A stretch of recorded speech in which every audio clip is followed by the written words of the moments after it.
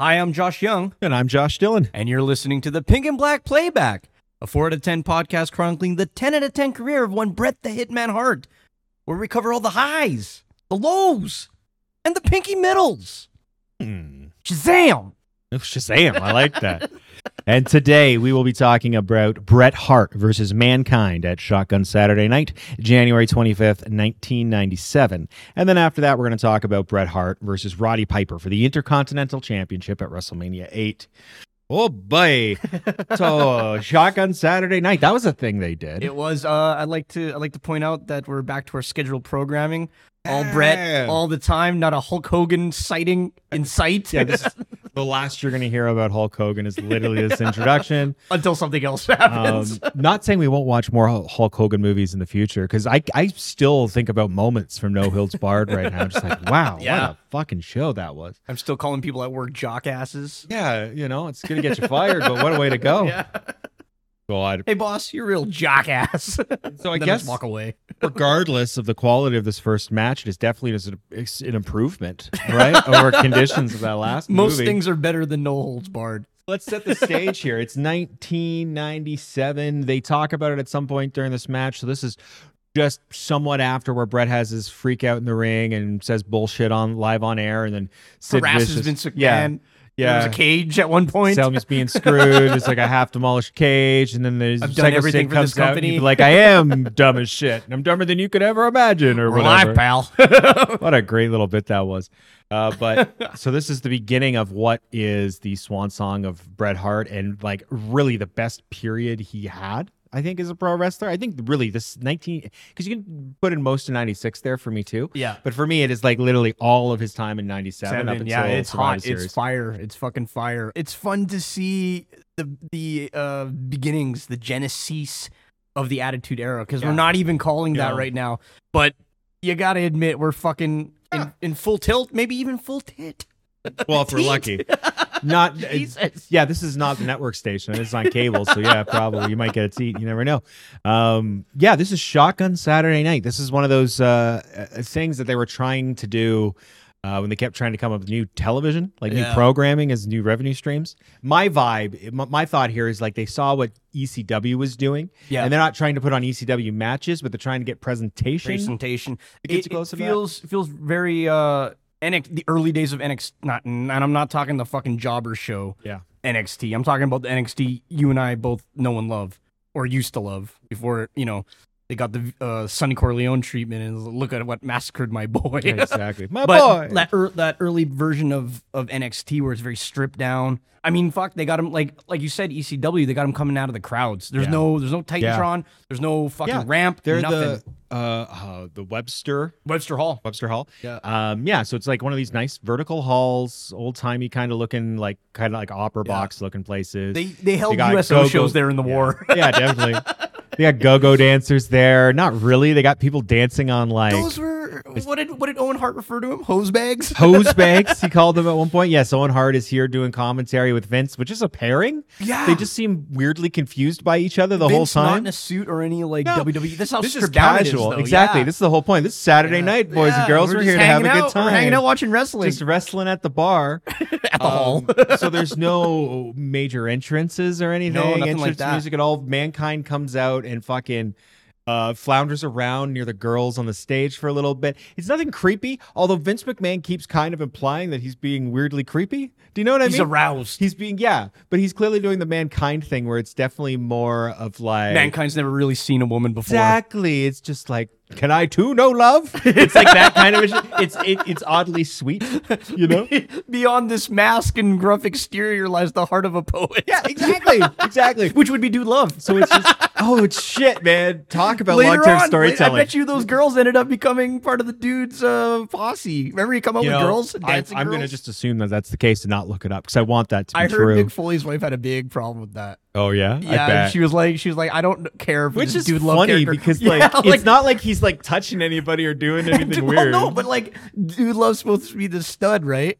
And well, like in Mick Foley's mind, like he's not literally yeah, a but the character, spy. I know, yeah, but the character is supposed to be, and he's got all these girls. But it's funny, his wife would rather him fall off a fucking cage and Japanese death matches than to be surrounded in this other character to be surrounded by beautiful women. There's a good like '90s fucking stand-up comedy joke here about wives somewhere. Yeah, no doubt. My wife. But if speaking of the can't women, live with him, can't throw him off a steel cage. No way out. Can't gig him. Or no mercy, whatever it was, one of those. King of the Ring. It was a King of the Ring. He went off the cage like Infamous story about that King of the Ring. Oh, hit me. When he falls off the Hell in the Cell, we watched that live. That we ordered that pay-per-view at a KFC dinner, as we usually did when watching WWF quality programming. I just on love a that Sunday. We're gonna get some pay-per-view, get some KFC, it's a banner day. He falls off the cage, hits the table, pop. God. My grandfather gets a fucking heart attack just laying on the couch. Survives, but makes everybody rushes him to the hospital. Wait. Your grandfather literally has a fucking heart attack. Watching him fall off the cage, get tossed off. Gets the heart attack. Everybody goes except my cousin, who stays behind and has to record the rest of King of the Ring. I love that so. Yeah, somebody's got to stay there and record it. Somebody's got to press the button. Somebody has to tape this. God, I got to meet Mick Foley at Comic Strip when doing his stand-up, and I told him the story because he's always joking about in his stand-up. He's like, people ask me if it hurt if I fell off the cage, and I say, yeah. But we're getting autographs back after the show, and I was like, here's a funny story, Mr. Foley, about that Hell in the Cell match. God. And he just looked at me. He's like, oh, no. He's like, and Mick Foley was like, he reached out at me. He's like, I'm so sorry. You almost killed your grandfather, kid. Like, that's how dramatic it was. That's why you're God.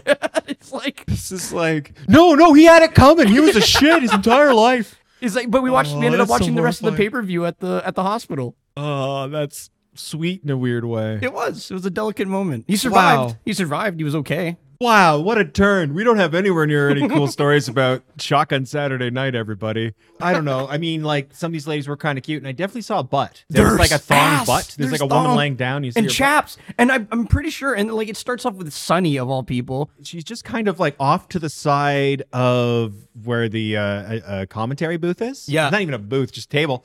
And it's just like, and then eventually makes her way to the table and like is on mic. But it's not announced as being part of the commentary team. So it's literally Vince Owen. Like, they're introduced as doing the commentary, and then Sunny comes in. Like, Sunny. But we didn't really know who he was talking. I was like, is this some bimbo just talking to Owen? No, that was Vince McMahon. Vince McMahon, the bimbo of the WWE. Bimbo. No, it was Sunny. But the thing about the arena, well, not the hall, it's not an arena. I think, and I'm pretty sure, at each of the near the four corners of the turnbuckle, in each of the corners there are dancing girls. There's staging for girls to dance. Oh, I like it. Because it's and the crowd's kind of intermingling in that, right? Yeah. It's definitely really a standing room only It's greasy. vibe. It's greasy. And I kind of like it. Reminds me again, like the cool parts of an old ECW crowd or a weekly show, or even that GCW. It's very much like GCW that. event we watched. Yeah, very much like that. Okay, to the match. So Mankind comes out. He's all, oh, could you ever learn to love one such as me? And Uncle Paul telling him no. Exactly. Holding the urn. Yeah, I do like the idea that Paul Bearer is there holding an urn, like he just walked into a club and paid cover and just like holding his urn. Mankind would refer to him as Uncle Paul. It was his Uncle Paul. God, I miss that. Early Mankind was a trip. Great. Man. He was wild. So great, mommy. They never should like that. Remember, they shaved like part of his head, like a fucking just a spot in his head. It really is like wild to me that they ever got that character over. It was amazing. Originally Mason the Mutilator. Mason the Mutilator. I'm sorry. This is going to be the heavy. We said no Hulk Hogan, but definitely a lot of Mick Foley because we'll probably never get a chance to talk about him in this podcast. Talking about Mick Foley makes nobody feel bad, and if it does, they go fuck themselves. It's not the kind of people I want to associate with. He's a gem. Mankind. It's amazing that this character ever got over. Originally Mason, like I said, originally going to be Mason the Mutilator, and it's going to be really played into, like you were saying, like turn of the century, even 1800 asylum victim. It's very like early sanitarium vibes, type, like the mask, everything, and the burlap outfit that he kind of wore. Famously created largely as a way to give Undertaker something to do. They kind of figured, and I think that was pretty smart when they finally made Undertaker like a tent pole of the company. Yeah. It was largely based around the fact of making that gothy kind of spooky kind of shit get over. He needed monsters to defeat. You know, that's likewise monsters for him to defeat. We had Mankind and Kane, and of course, like Shango, and like to a degree. What's his name? Viscera. Remember Viscera? They barely interacted. Exactly. Well, he ended up just joining. No, he just ended up joining Ministry of Darkness. That was it, because he was Mabel up until that point. Yeah, my point is they just continually coming up with things to give the spooky guy more spooky stuff, whether he is wrestling them directly or not. Most of it didn't get over. Kane and Mankind got over, like, amazingly so. Yeah. I think Kane, you got physical form here, you have an entrance, it all makes sense.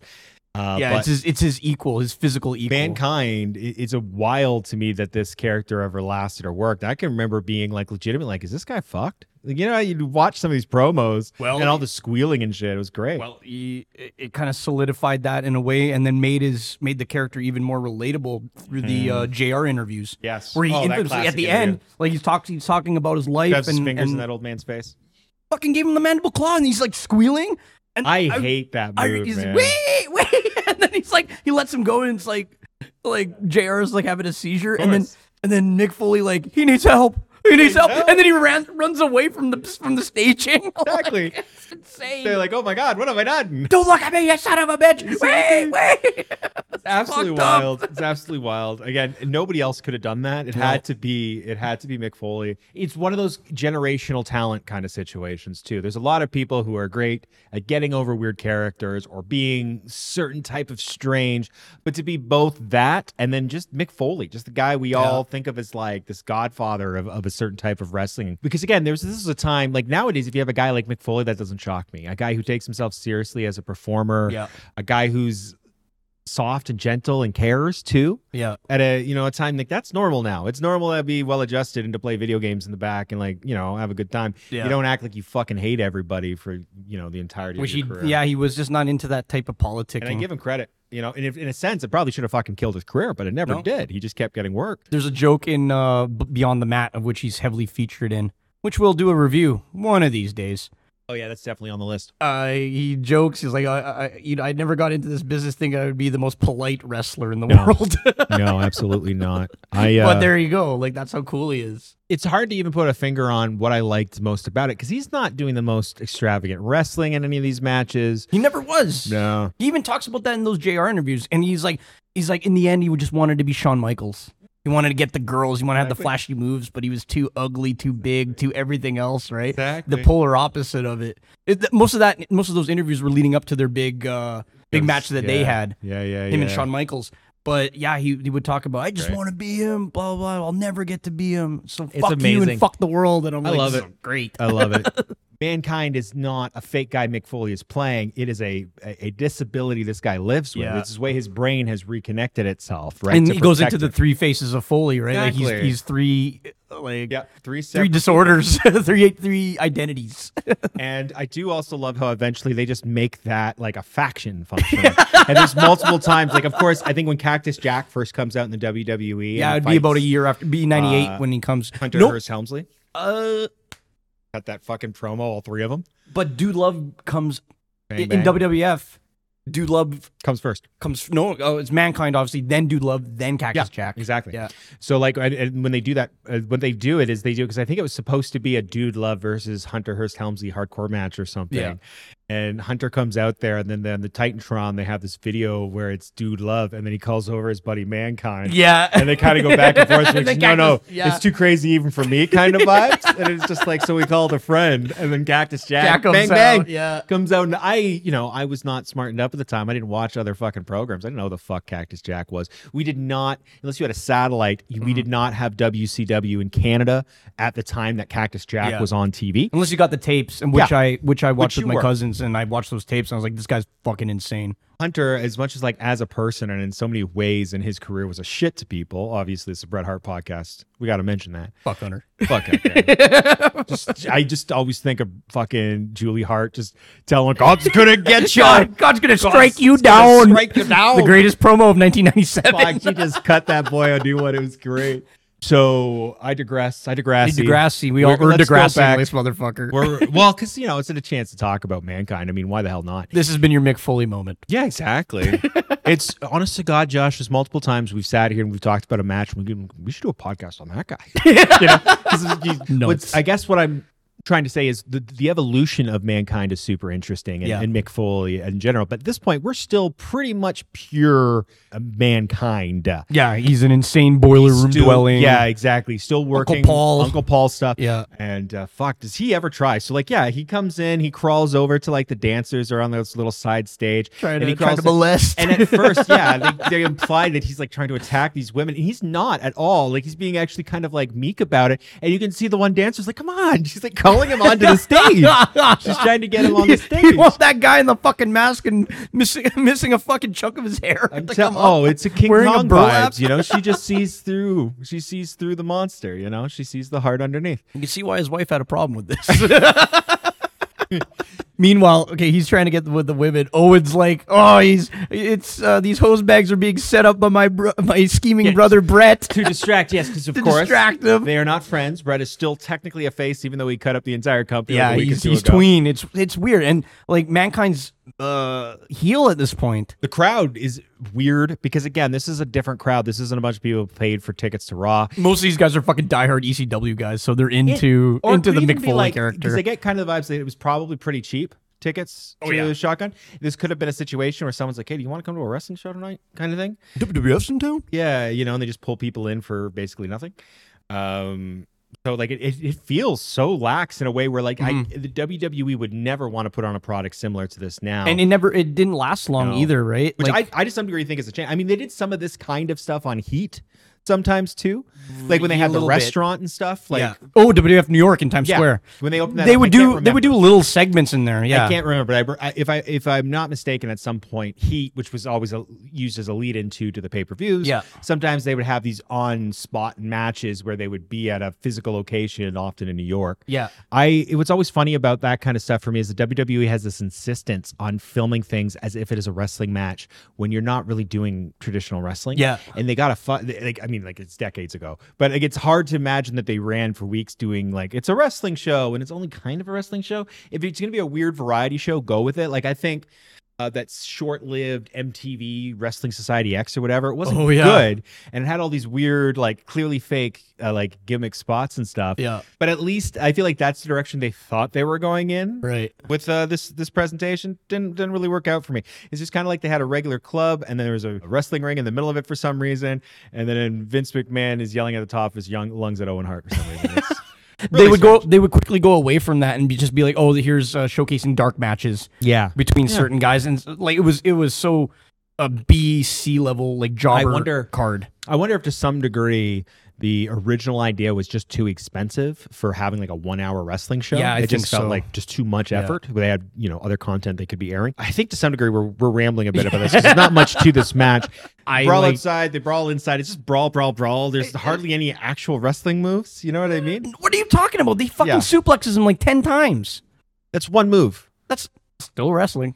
I got you, but if it was kick punch, I would say that. Moves. It's one wrestling move. It kind of feels like they grabbed two guys who were standing around that day. Yeah, it's like who's available?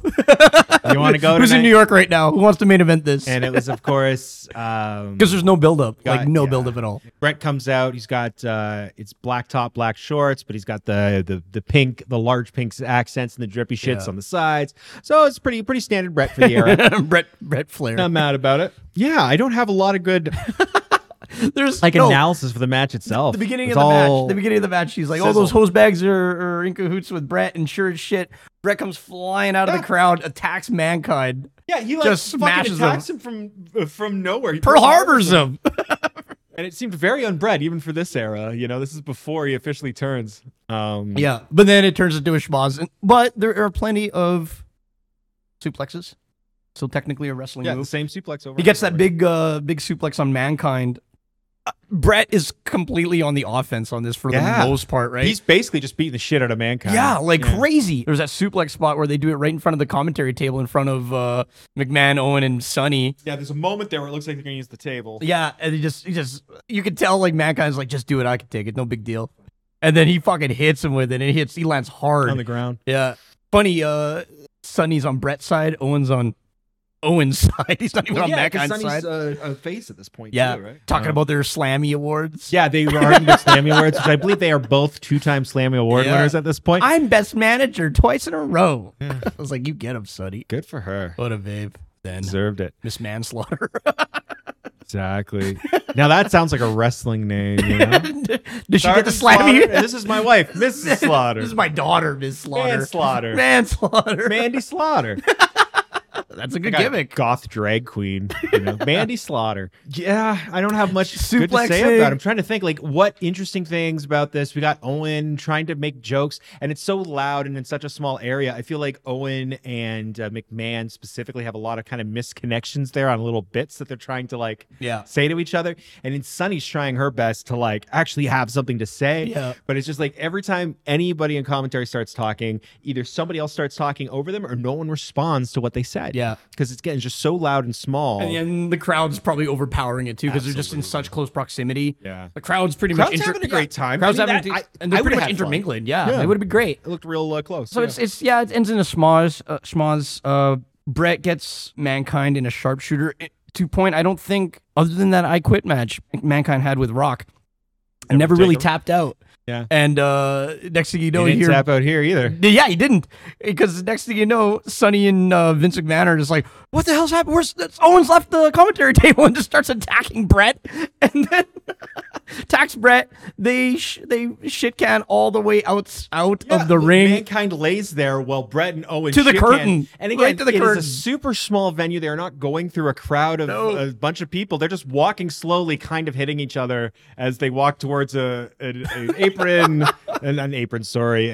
curtain, and someone pushes the curtain out of the way. And then they get through. They look like they're fighting all the way through, and the ref's following them. And the ref just walks out with them. Poor Mankind. Why is the ref walking out with them? I don't know. Like, I don't get that at all. You think he would be protecting their match, right? Yeah. I think he'd be protecting Mankind, but that's not the case. Paul Bearer's really upset, and he's like, he knew the atmosphere of this place was not going to be conducive to a wrestling match. And I hate that fucking Paul Bearer had the most common sense moment in this entire situation. He starts freaking out, and then because Mankind gets his wits about him, I guess if you could call what he has wits to the character, and starts going back to the ladies that were on the staging there on the pole dance, and then try to get back at them, and then they fucking run away, and then he just left on the stage, and he does the Mankind rock back and forth, and then Paul's like trying to cover his eyes. Yeah, avert your eyes, Mick. God, we did not get enough Paul Bearer, frankly. God, he's not even there. He's a guy that he is there, I but wish he was still around today. Like, I would love to have some more Paul Bearer stories. That guy was fucking great. When he was good, he was the best. No one can defeat my Undertaker. He's also the Pillsbury Doughboy a little bit there. I like the it. goth. The goth Pillsbury Doughboy. I like it. Oh my god, that's hilarious. Okay, so I feel like that's the highest note we could possibly get to with this match. Josh, what out of 10 whats do you give this match? I give it a 5 dancing girls. 5 dancing girls. Ooh, I like it. 5 not attitude, pre-attitude dancing girls out of 10 for this match. It's nothing happens. It's shit canning. It's kick punch. There is some wrestling moves. I'll have you know. Even the way you said that, I think it was like 10 suplexes. I was like, Jesus. I leaned over to you. I was like, this is a fucking suplex match the whole way through. He's just spamming the same. It's like somebody playing fucking NWO versus the World for the first time. And just figured out one move. Not knowing what to do. That over and over. Crowd's turning on you because you suck. Oh god. I'll give it that. I'll give it 5 because it's funny. It has 2 of my favorite wrestlers. 3 if you count Owen. 2 people probably should be convicted of manslaughter. Yeah, I think it's Carousel. That's between Sonny and Vince McMahon. One not a quit. So fucking cool though. Oh, you know what I mean? There was a time there she was the thing. And I don't even just mean like, yeah, she's super attractive. But she was so fucking good at being like a wrestling personality who didn't wrestle. She knew what to do. She knew what to do. It's everything else she didn't know what to do. And Vince McMahon there's being as Vince McMahon as he can be. But very casual. Weirdly casual. God, I love it. I think you're about in the right spot. I thought we were gonna have our first like on the nose. I think we might have had one other. We've had a tie before. We've had a tie before. But then you upped your vote there a little bit. You were gonna go with 4. I think you are going with 4. Yeah, I'm gonna go 4 out of 10. Paul Bearers wishing they went to a different bar.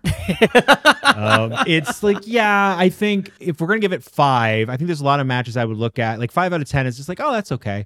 This was kind of novel, but I feel like if I watched any other matches on this program, I would not have made it to this one. It's funny because like Shotgun later on, like in a year or two, does not showcase any of this main event shit. No. You're getting fucking Taka Michinoku versus I don't know, Brian Christopher. And this is before he became Grandmaster. That would have been a Sexy. good match, though. They probably did match up, and they probably matched up on the Shotgun, but you'd never know. Fuck, I love Taka so much. I always He's did. great. Even when I was a kid, I knew he was fucking amazing, you know? Just, so underutilized. Yeah. Although I was a big fan of the evil gimmick. Oh, fuck yeah.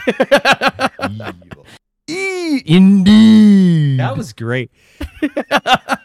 I just love too, like the string of overtly racist gimmicks they gave those boys. Holy shit! From Choppa your pee-pee to the evil bit. Choppy your pee-pee. Yeah. So I think that's pretty good. We'll just roll along here then. Okay. Next match To the good shit. We to got the pasta dish. a bit of a classic here. Your main course. We've got, or at least what is considered a classic by many. We've got WrestleMania 8. Bret Hart is going against a longtime family friend, as it is put to us, the rowdy one himself, Roddy Piper. Roddy Piper, if you will, if you're a fan of that Simpsons episode. Yeah, it starts us off with a great promo. Josh, fucking promo. Tell me about this promo. This match is, you called it a classic. It's considered a classic because it is a fucking classic. I'm trying to build a little suspense for the ratings, Josh. You never know. Dun, dun. That's the only way to build suspense. Law and Order theme. Law and Order cha-ching. Okay, well, I'll put that in. Cool. Sure. But more importantly, tell us about the promo. From promo to pinfall, from pillar to post, this fucking match rules. Starts off with a classic P versus P one-on-one promo with good old mean, by God, Gene Okerlund cutting it right down the middle. And Bret don't do much. This is a fucking masterclass of Piper. Harry Piper. Oh my God, Piper's wearing that beautiful. You remember when you're tying your shoes? Oh my God! But it didn't matter. Remember when your mom used to just give a slap it on a sour just and there's only one piece of bologna, but that didn't matter. And you might remember when your mom was changing your potty pants, although you didn't wear potty trained until you were 7, but that doesn't matter. Trying to be like, I love you. Just insulting and just being a fucking older bully type. Just like reach over to like pinch his cheek, and then Bret's just yeah, not don't fucking touch me. Don't you ever fucking touch me. Oh, you want to be a tough guy there. Leads eventually to Bret touching the belt that Piper's wearing. Slapping the belt. And I gotta say, Piper's real physical with people in promos, and I love it. I love it. They're getting right. It was like, holy shit, they're gonna get ready to fucking kill each other. We were talking about it during the match too. Piper looks great here. He always physically best he good, looked, but this is the best he he's fucking ever looked in his yeah. career in my mind. We're coming hot off They Live. He's the right size too. Like he's a Jacked, big guy, but he's not jacked. gigantic. Cut real well. He's got that classic Piper mullet. He's looking good. Looking good. He lives. He because they live. He lives. This is functionally his retirement match, is it not? Yes, it is. It's going to be one of his last matches. Yeah, up until he gets to fucking TNA stuff.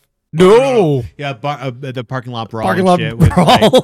with in the reference, androgynous quote unquote Gold. Gold.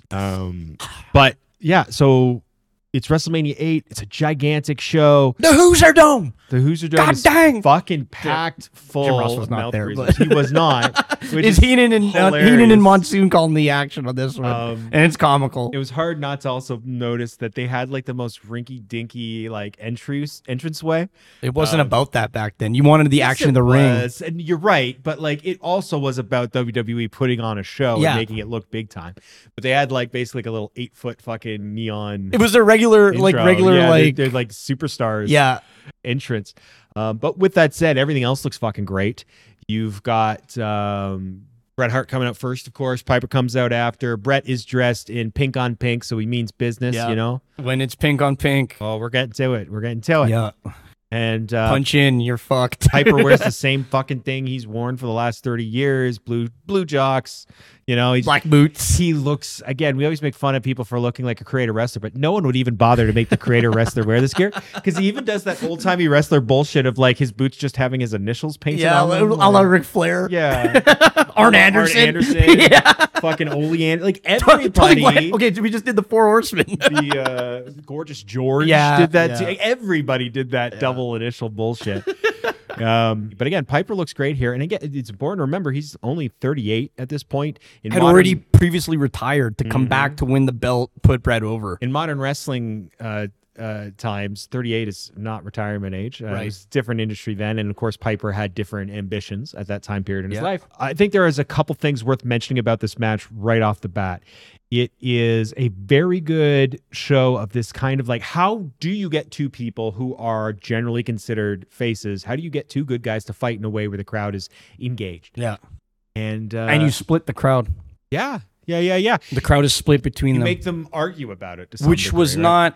which was not as prevalent in those times. It was always bad guy, good guy, heel face. Out of all the people at the time who could and did do that, it was Piper. Again, this is an industry where it is so hard historically to really portray a shade of gray in front of tens of thousands of people, right? It takes a certain kind of person to pull this off. Bret, of course, would become great at this too in just a few years. Again, I don't know the whole story here, but just watching it, it feels like a Piper match with a Bret finish. Bret Hart finish. So tell me if this is how you got the match. Because what it felt like for me, Piper gets pissed off in that promo, basically.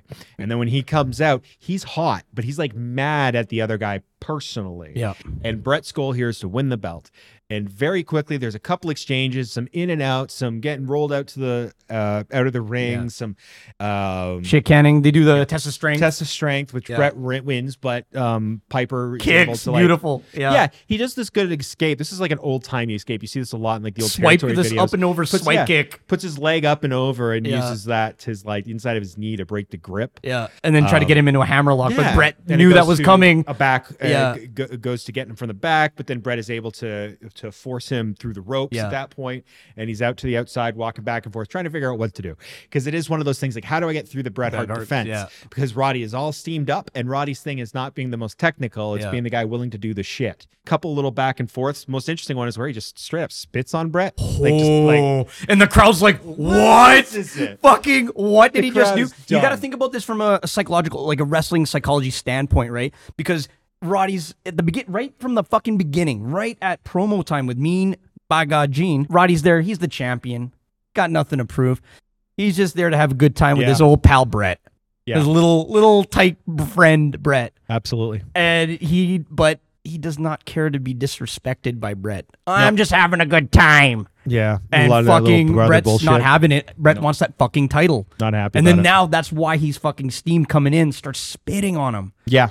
After a brief exchange, I was like, holy shit. And that's, both of the guys get a little more petty. Yeah. There becomes this kind of like shoving kind of thing, because there's like just like inherent level of disrespect there, right? Getting spit on. So it kind of turns it for both of them. But you're getting shades of old Piper. And the shit that he would do on Piper's Pit, the shit he did against Hulk Hogan and fucking Mr. T, right? The fucking mind stuff games that made his career, you know? He's got that kitsch, so everyone's kind of got used to the fact that, it's old Piper, just having fun. But no, I'm a fucking bad guy. Nice to bring it back. And of course, Bret gets gigged.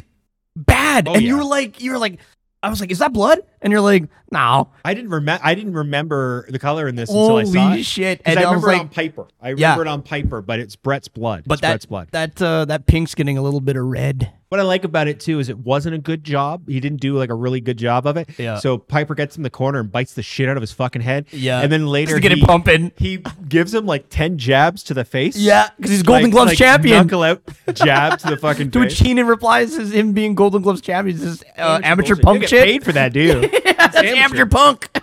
But in this IC title match, because blood was outlawed, they made it look like Roddy hit him accidentally to start cutting him. Oh, I got so they didn't. Yeah. So when they hit back, it was like, oh, it's sweet. Okay, we didn't do it on purpose. Yeah, exactly. Right. But Flair and Savage do it later, and they get fucking busted. Busted. Yeah. Yeah. Like bad. that's so fucking. And they get funny. fined. I'm pretty sure they get fined for it. And then how Piper and Piper and Brett are like, whoa. I love how much of it just comes down to who Vince is mad at in that moment. In that moment, yeah. He picks and chooses. There's no politicking, but there's a lot of politicking. So I guess that does take us to the finish, though. I'm trying to think. Okay, no, there's a lot of them playing possum, too. Between the two of them. They both do that. And again, there's a lot of that, too, where one guy does a thing, the other guy does it. Yeah. Either because it's smart or because it's dastardly, right? Because it's a bit of this sharing back and forth. They want that fucking title. One wants to keep it, one wants to take it, and it's pulling out all the stops. There's a lot of them playing possum. Then Brett, even after he gets fucking color, Piper bites him, takes him to the corner, gets that beautiful fucking bulldog. And you were like joking. It's like, oh my God, that's like the most technical move. Piper does. But he fucking blasts him, right? Brett gets back on the offense, does all his moves of doom, gets all of them in, and Piper's just on fucking Dream Street. Yep. And then gets into the finish. And this is the one with the ring bell where Piper is wielding the ring bell. Ref takes a bump. Yeah, ref takes a bump. Ref's out. Brett's down. Piper's got the bell, and it's like everyone's looking because this is Roddy Piper, so this is not a strange moment. Yeah, this is not. He's done this a few times. This is in his wheelhouse. This is not a. But instead, because he wasn't lying about the family friendship, what have you, the level of mutual respect, he's like, "Fuck, it's not worth it." You know, he has this moment. He's like, I'm gonna beat you clean. Doesn't work out that way, though. This is the first time Brett does that run up the turnbuckle spot. So when Piper's gone from behind, he runs up the turnbuckle. Sacrifices himself for like a German suplex, but ends up locking it and getting the pin. Exactly. 1, 2, 3, and that's it. We got a new Intercontinental Champion, Brett's second IC belt at this point. But the crowd's fucking hot for it because when Piper comes up with that ring bell, the crowd's like, "No, Roddy, no, don't do it." They're so into it, and then when he puts it down, people stand up and cheer. Clap and cheer. Yeah, and then at the end, I actually like the portrayal there after the pin too, because you got Brett on the ground because Brett is fucking exhausted because it's the whole Brett thing of just like doing everything you can, pulling all the stops. And Piper is standing there, just fucking hands on hip, like couldn't believe what the fuck happened. Even the crowd, it was a bit of like, you got me. And again, this is the evolution of Piper, because Piper a few years ago when he's running with Bob Orton, this is when he starts kicking your head in. Yeah, right. This is the part. Yeah, but because he is better. You know, this is kind of the thing. This is what he's proved in this match. I am actually a good guy. This isn't old Piper of old pretending to be a good guy. So I got you now. Yeah. Kind of thing. He's literally just trying to be a good person in this moment. And he just fucking is so mad about it. But at the same time, he's like, fuck. And then the ref grabs the belt. And then Piper pushes the ref and grabs the belt himself. Goes to hold up Bret Hart's hand because he gives Bret the belt. And then picks him up because Brett's still on the ground. But the funny thing about the finish too, just to add one thing, please. The fucking crowd didn't know who won.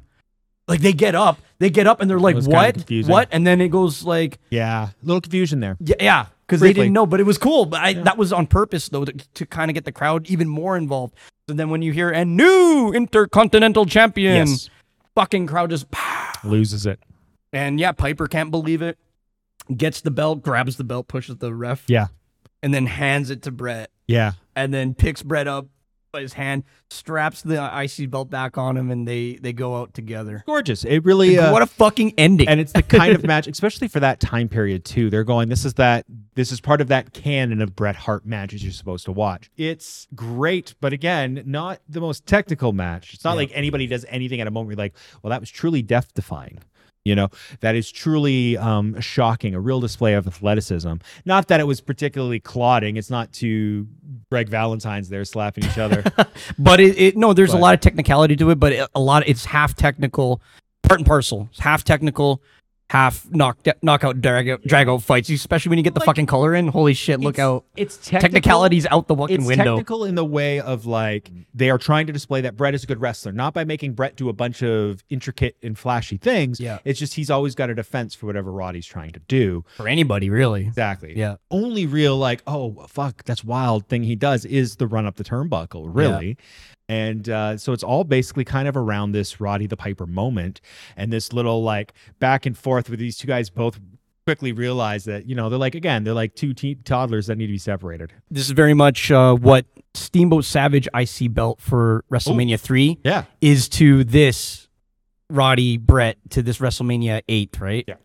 very much like that. Stole the fucking show. Yeah. People remember this fucking match because of the fucking promo at the beginning and everything else in between, right up until that crazy fucking finish. And this is, and so Bret wins the IC title, and he's again, never disrespected or thought down on by this company again, who never abused him or anyway. No, took of advantage course. of his his goodwill. In another year, we will have that Yoko Bret match, and then of course Hulk Hogan coming in to save the. We already covered it. They already know, and I don't want to talk about Hulk I wake Hogan up right now. in cold sweat sometimes thinking of that match. I'm just like, no. Hey, remember Todd Pettingill talking to those planted Japanese fucking photographers? It's Princess Leia. Look at her tits. Oh, for today. Yeah, Whoa. Todd. We didn't mention that. Todd Pettingill's in the fucking the Shotgun Saturday Night. Yeah. They do a picture-in-picture, so Todd Pettingill Yeah. can talk to a woman who's wearing like one of those fuzzy rave bras from the 90s, and she had two buns in her hair. Yeah. Not Princess Leia buns on the side of her head. That he just made buns reference on to, the top yeah. of her head. And he just kept pretending that he was talking to actual Princess Leia, and then he was just like, how do you do with like the hair on the chest thing? And she's like, well, she's just making a joke. And she's like, well, actually, it's just that's my I just not wearing a top. I just I had to shave it all around down. there. Yeah. I was like, that's actually kind of funny. But Todd is just keep going on about how it's actually Princess Leia, and then they Just zoom in over her tits. this was a picture-in-picture for some reason. Like you couldn't. We needed a break from this captivating Mankind Bret Hart You match. just see the worst in rave gear that this fucking 1997 had to offer. Memories. Feels like Electric Circus in Toronto. So we've already gone back to the first match, so we might as well rate the last one. Josh, Me. you. You. That's true. Also me. What out of 10 watts do you give this match? 9 out of 10. Mrs. Hart making bologna sandwiches for Roddy Piper and Bret Hart. slapping them around. That's memorable. It's I like that good. It's so fucking good.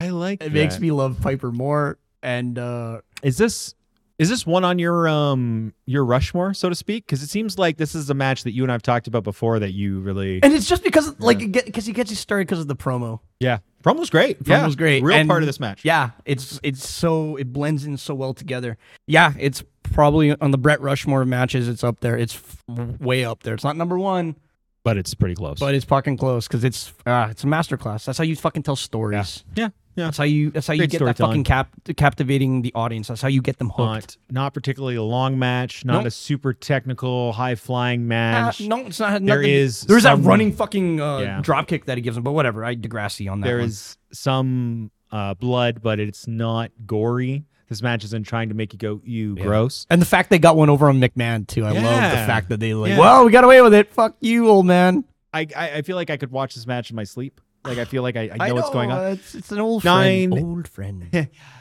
9 out of 10 condescending memories from Roddy Piper's past.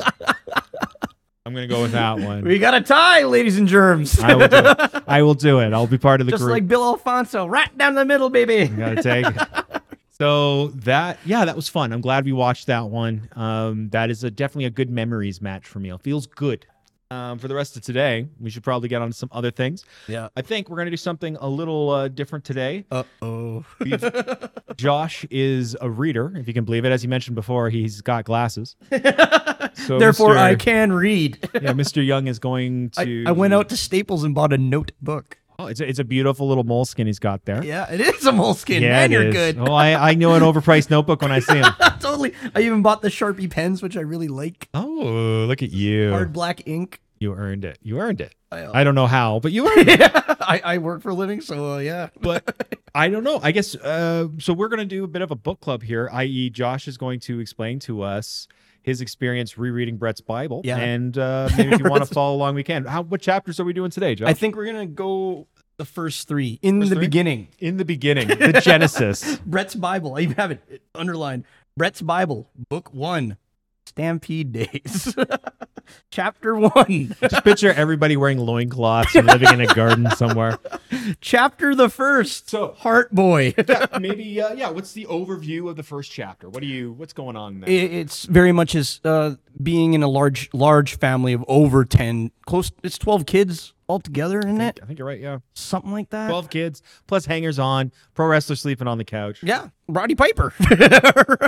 Jake the Snake, he fucking shows up in the book in the early parts of the book here. Yeah. But the preface starts at how all things start or end at Stu's funeral. Well, one specific thing ended there. Yeah. But the preface starts there and starts off with Bret just overcoming his stroke. All his family's there. Vince McMahon is there in Calgary. They haven't really spoken. Not since the Owen Hart death, manslaughter. I gotcha. And Bret talks about how he has to deliver the speech of all speeches. This is the promo.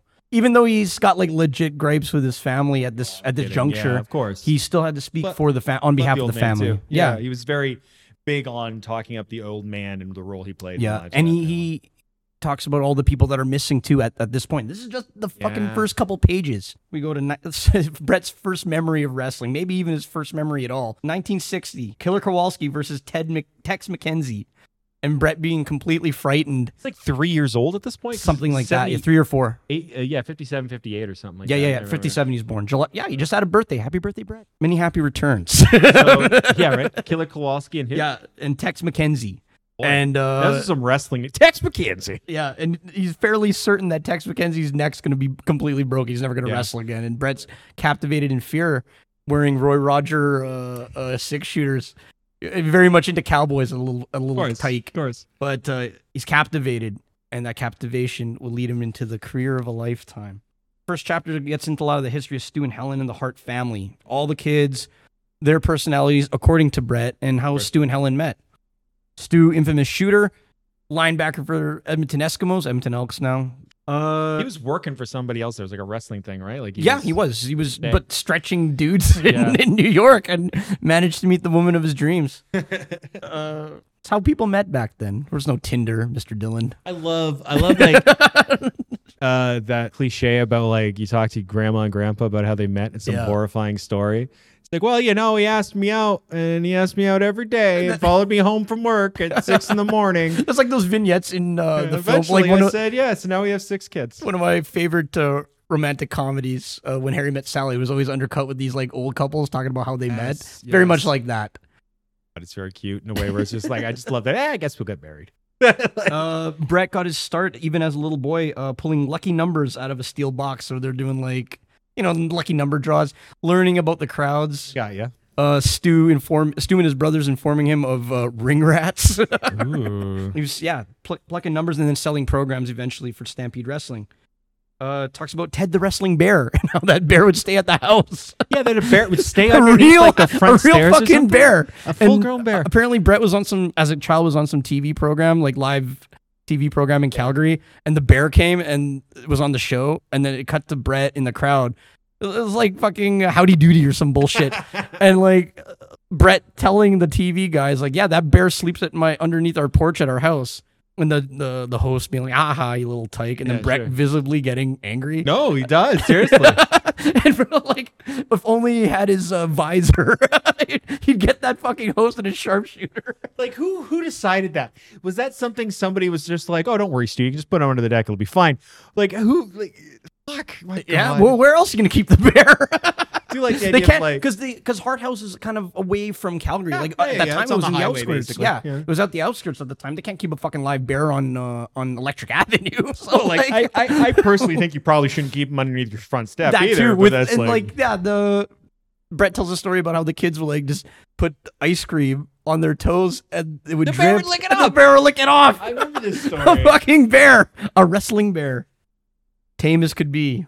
Fucking knows. During the summer is when, except for Stampede, the Calgary Stampede, they had a property called Clearwater Beach property, and they would just there was 2 man-made lakes, and people would kind of vacation there every once in a while. Ended up selling that property for fucking pennies, and it's now worth at the time of the writing, it was worth like $125 million property now, and that's how fucking dire straits they were. Those that might not know, Alberta has the least amount of lakefront property of any province in the country. Yeah, but they made it. They turned all that property into condominiums. Yeah, so it was worth a fucking mint. And Bret or Stu had to sell it just to pay the boys. But which ends this chapter. Hart family broke as fuck. I do love that realization. But also, Stu, maybe if you had 6 kids, things would have been a little easier. Okay. I don't know.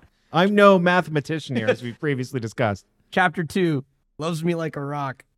We're in 67 right now. Hart family, still broke.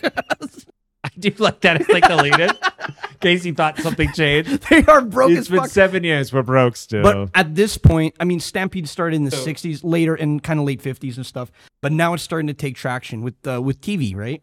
67. Bret's about 10 years old here. Stampede Wrestling is taking off across Canada because of Archie the Stomper Goldie, Goldie. which was their top heel, and I think he was their champion too at one point. Still broke as fuck, but getting along okay. Stampede's getting traction across Canada. We're in the early 70s now. Beats up bully, also named Bret. Oh, this is that classic story where like a teacher protecting the family. Yeah, the teacher gives him, like, good luck. Good luck. That's such a fucking He Calgary beats him up in the 8th 60s. grade. Beats the shit out of him. Bret versus Bret. Yeah. July 1971. Harts meet the Funks. This is one of remember we were talking about Bret Hart versus Terry Funk. Oh yeah. And Amarillo, Texas wrestling was the best wrestling. Yeah, And the Funks were great, but fuck America. Yeah. Well, they get to meet for the first time. He gets to go down to the territory there and see what the Funks are all about. Oh, that's cool. Yeah. Because if we're talking again, 71, we're talking to teenage Bret Hart going down probably to like help dad out with something. Exactly. Yeah, running programs. Gets into some serious shit with Stu. Ooh. Stu, not the best dad. Yeah. Suffers abuse. Yeah. Bret suffers quite a bit of abuse. All the boys do. Yeah.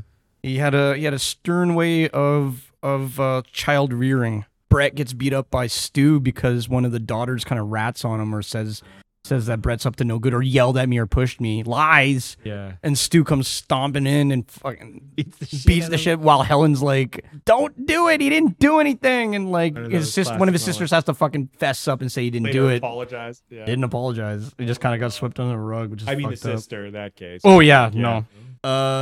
Bret wins city championships for amateur wrestling, but gets kind of fucked over by this Coach Parsons character who didn't care for him or his family or phony wrestling. So he couldn't play football because the coach didn't like him. And kind of shit cans his sports career, and you can only do wrestling. And his brother Dean, who he was really, really close with, who was a little bit older than him, fucked him over for $1,500 and an El Dorado. Yeah. How so? Bret started working bending rebar, getting a kid job. Yeah. And got the money together to buy the El Dorado off his brother, and then the brother just took the money and fucked off. Yeah, Coach Parsons is an asshole. That's how that chapter 2 ends. Chapter 3, 76. All the Hart brothers are in Stampede in one form or the other. 76. So Bret's 19 here. Yeah. Right. Bret goes to film school, washes out after a semester. Does he mention much about why he washed out after a semester? He just really wasn't focused. Wasn't focused. Couldn't get the mustard together to keep going. Yeah. And he kind of went by himself at, I think it was Mount Royale. He ends up becoming a ref and gets trained by Mr. Hito and Kazu Sakurada in the dungeon, cutting his teeth. Getting beat up by two burly Japanese dudes, pretty fucking bad. But they teach him a few things. Yeah. Oh, absolutely. Any particular notes there about his relationship with those guys? Like, loving. Yeah. They gave him, because they knew he would be the strongest out of all the Hart boys. Yeah, that's how they just there. fucking saw it in him. He's got all the talent. If he could win fucking city champions like that. Yeah. But size difference. You can size see difference. some things, He's the one with the fucking most talent out of all of them. And he was like Potential. the middle kid out of all the kids. Yeah. Malcolm in the middle. Isn't that why isn't that funny? Because he's the middle child too. Isn't that funny that they use him in the intro? It's true. Malcolm And they in the middle. both suffered serious brain injuries. So like, congratulations. everyone. Weird. we just got Massive there. concussions. They might have even had a talk in a recovery center and don't remember it. Who knows? Insane. So he's learning the ropes, and he's traveling up and down Canada and maybe parts of the States a little bit, not too much, but mostly Canada. Training, learning the ropes with the other wrestlers, just drinking beer, telling stories, hearing stories. Being with the boys. Yeah. Figuring it out real young here. Yeah. There's a big quote. I quote Mr. Hito, "The rest you learn by yourself. You learn as you go." Yeah. Because there's no ropes or turnbuckles in the dungeon. It's a fucking dilapidated gym You don't in the basement you'd think- of a mansion. I'm sure he learned how to run the ropes outside of He learned after that. But all the groundwork he learned in the dungeon with those guys, with Mr. Hito and Sakurada. We'll stop at chapter 3, and that's good. You got Okay. 3 chapters here. We got the young Bret getting right before he becomes an international talent. I love that. That is honestly the most interesting stuff to me too. A lot of those early chapters are very much coming of age. Yeah. Growing up and being in this weird fucking wrestling family, and the hierarchy of some of the brothers and stuff. There's a weird part where the brothers would like all train together and then they go into the showers and Smith and Bruce, the oldest brothers, start pissing on the younger ones. Some piss play? I don't know. You got to start somewhere. I'm glad. As a kid, I always wanted an older brother, but in retrospect, I'm glad I didn't have an older brother. What I love about these stories, particularly as wrestling fans, we're almost single-mindedly interested in hearing wrestlers talk about wrestling. Yeah. Which, of course, there's a lot of interesting stuff there, and it's what we're specifically into. But like, if you're into a band or if you're into an actor or something, you sure you're interested in them talking about how they made the thing or what their goals were. But you want to know about the family life. You want to know about the side interests. You know, who they were dating. That is interesting. Character building in a sense. But I feel in pro wrestling, I don't know if we're less interested in it, but we get less of it. So every time I get these little tidbits of what a person is like, away from the sport, it's really entertaining. It's interesting. Yeah, like I said, mind you, his whole life was revolved in wrestling, right? Yeah. Even though, so it's like you're still getting the wrestling in it. Oh, 2 point. The book it is not titled Bret's Bible, no matter how much we fucking talk about it being a Bible. But it is called Bret Hart, Hitman, My Real Life in the Cartoon World of Wrestling. Cute. I love it. And it's great. Can't wait to tell more. Was that good enough book review? This is my first book party club thing. Oh, Josh, I think it was great. Really? Yeah, you're a good guy. You're more than a pretty face. I can say that. Oh, jeez. Josh. Yo. I can send us home. All right. In the meantime and in between time, this has been another thrilling episode of the Pink and Black Playback. Tune in next week. Same Bret time. Same Bret channel. Adios.